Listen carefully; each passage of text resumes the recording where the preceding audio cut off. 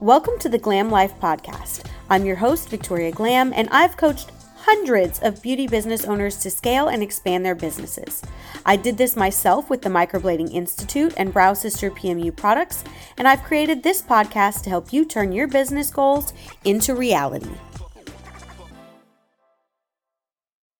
In today's episode, we're going to be talking about firing beauty salon clients who disrespect your policies or your staff. As a business owner, it's important to set clear policies and boundaries for your staff, but it's also equally important to set clear policies and boundaries for your clients. So this might look like things like cancellation policies, payment policies like non-refundable deposits, let's say, and then rules for behavior in the salon itself. Yeah, let's talk a little bit about that because it's also important that you communicate these policies to your clients upfront, so there are no misunderstandings. So clear expectations and boundaries. And then you actually have to enforce them. I'm so sorry. I know you don't want to hear that, but you do. You have to enforce them. Unfortunately, there are going to be times when clients disrespect your policies. There are going to be times when clients disrespect your staff. This can be a difficult situation for you to handle as management, but it's also important that you're going to have to take action to protect the business, the integrity of the business. And those are very important moments because there are moments when your staff is going to decide whether or not they need to respect your boundaries, if they need to respect the rules. And also, they'll be watching. If it was them who was disrespected, oh yeah, they'll be watching to see whether or not you back them, whether or not you value them. That's how it'll be seen. So, how do you go about firing a salon client who disrespects your policies or your staff? Well, first you have to actually document the incident, right? So if a client disrespects your policies, it's important to document the incident in writing. So you can add this like their Vagaro notes, let's say. This could include something like what happened, who was involved, any relevant details. I love a good quote. I actually love, this is so toxic, but it's so funny, so we like it. No, sorry. Around Thanksgiving, I like to say that I'm thankful for all of our clients, even the ones who don't fuck with me, meaning like the ones who have quit us maybe or been ugly to us. And I love to read mean things people have said to me. And since the induction of TikTok, I've got a lot of them. I've got like 600 of them this year, maybe more. But I have this one... I have this one lady who's been messaging me on Facebook Messenger, so you can imagine who she is. She's been messaging me on Facebook Messenger for 7 years now, and her thing is she's always waiting for me to get cheaper, but I'm only going to get more expensive. I'm the fucking national ambassador for education for our national board, the American Academy of Pigmentation. I teach people how to teach people to do this service. And you think I'm going to charge you less than the thing I quoted you 7 years ago? BFFR, be fucking for real. Come on. But I never say that to her. I'm always so patient and I always respond to her so professionally and like it might actually happen. And every time she hits me back with the weakest responses, and they're so funny. My face hurts from smiling right now just thinking about this. She hasn't contacted me in a little while, so I'm kind of thinking like it's got to be about time. She's gonna contact me soon. She'll tell me things like, "I sure do need my brows done, but I sure do need my brows done, but I spend about $2,000 a year on Botox and filler. That sucks. You know, maybe some scratch-off lotto tickets might help." Well, my daughter got her brows done in 2016, and it was $250. This was 2017 when she first messaged me, right? So I was like, okay, well, I'm $300, but I'm trying to fill this spot for tomorrow because someone canceled. So I'm happy to take $50 off. It'll be $250 for your first brow appointment. We'll have to think about it because I spend so much on Botox. I'm looking at your profile picture. I don't believe you.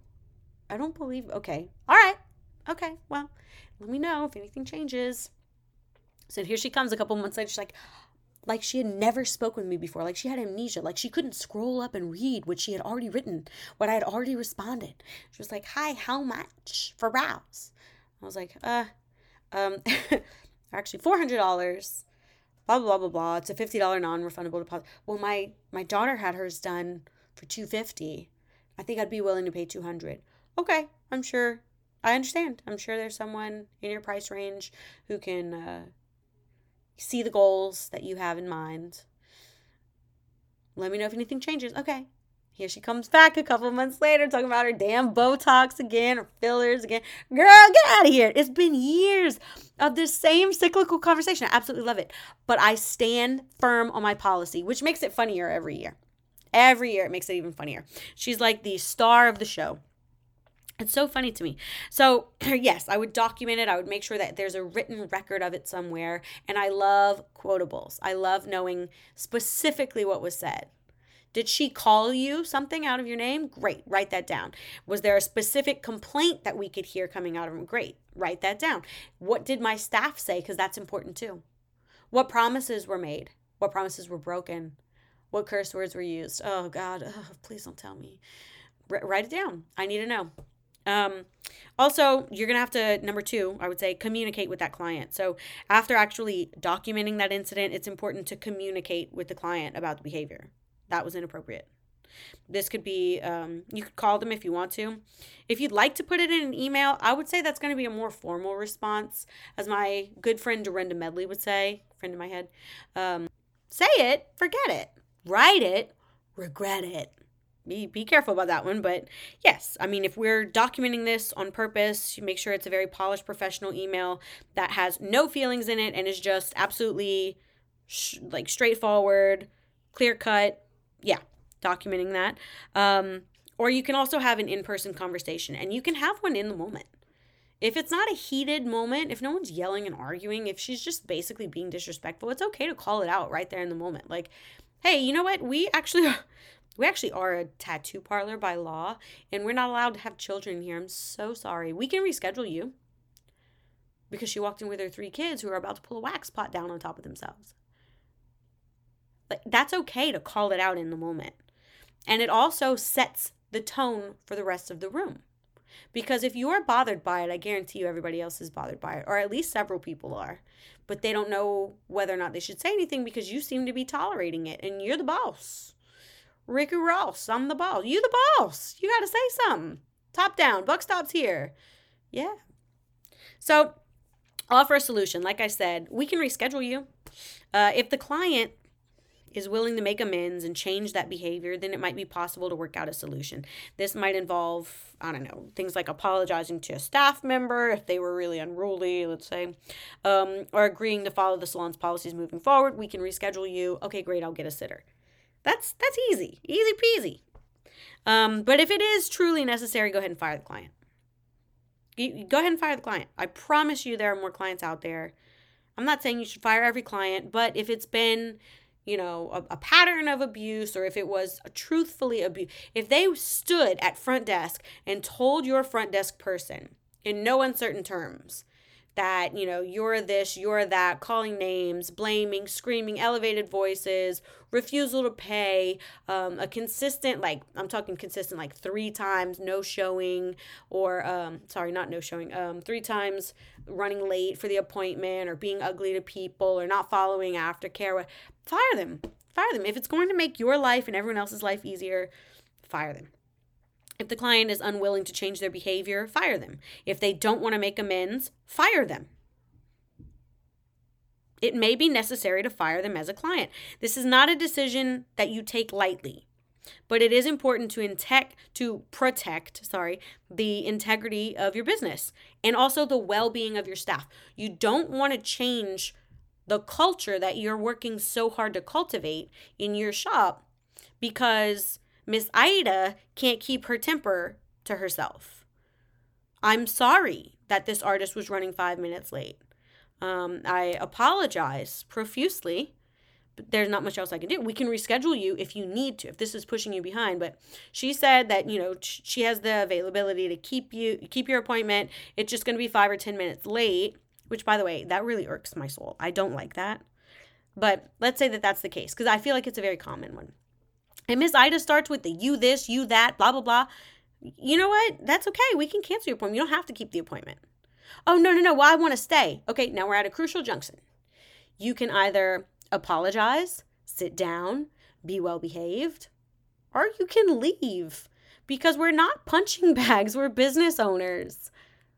I feel like that's a misconception, right? Like the customer is always right, so we have to take it. We actually do not have to take it. No, we don't. I have this ongoing joke that I love to say on social media. Some people laugh, most people laugh, and there'll always be one or two people who are like, that's unprofessional. Great, don't be my client. I don't give a fuck. Where I say, my toxic trait, remember that trend where they'd say, like, my toxic trait is whatever? My toxic trait is that if you no call, no show me, I will rebook you and then lock the door when you show up. Now we're both here for no fucking reason. I think that's really funny. Now, I've never actually done that. And I don't know that I actually would because I do feel it's unprofessional. But it's a joke. And I think it's funny. But making a small jest like that that's not aimed at anyone, it's just funny, and posting it publicly is a soft launch for a hard policy, right? Hey, don't no call, no show me. Hey, this is actually a problem for your stylist. I'm telling my audience that this is unacceptable behavior, that this is disrespectful behavior. Yeah. Of course it's written in my policies. When you place that non-refundable deposit, of course it's written there.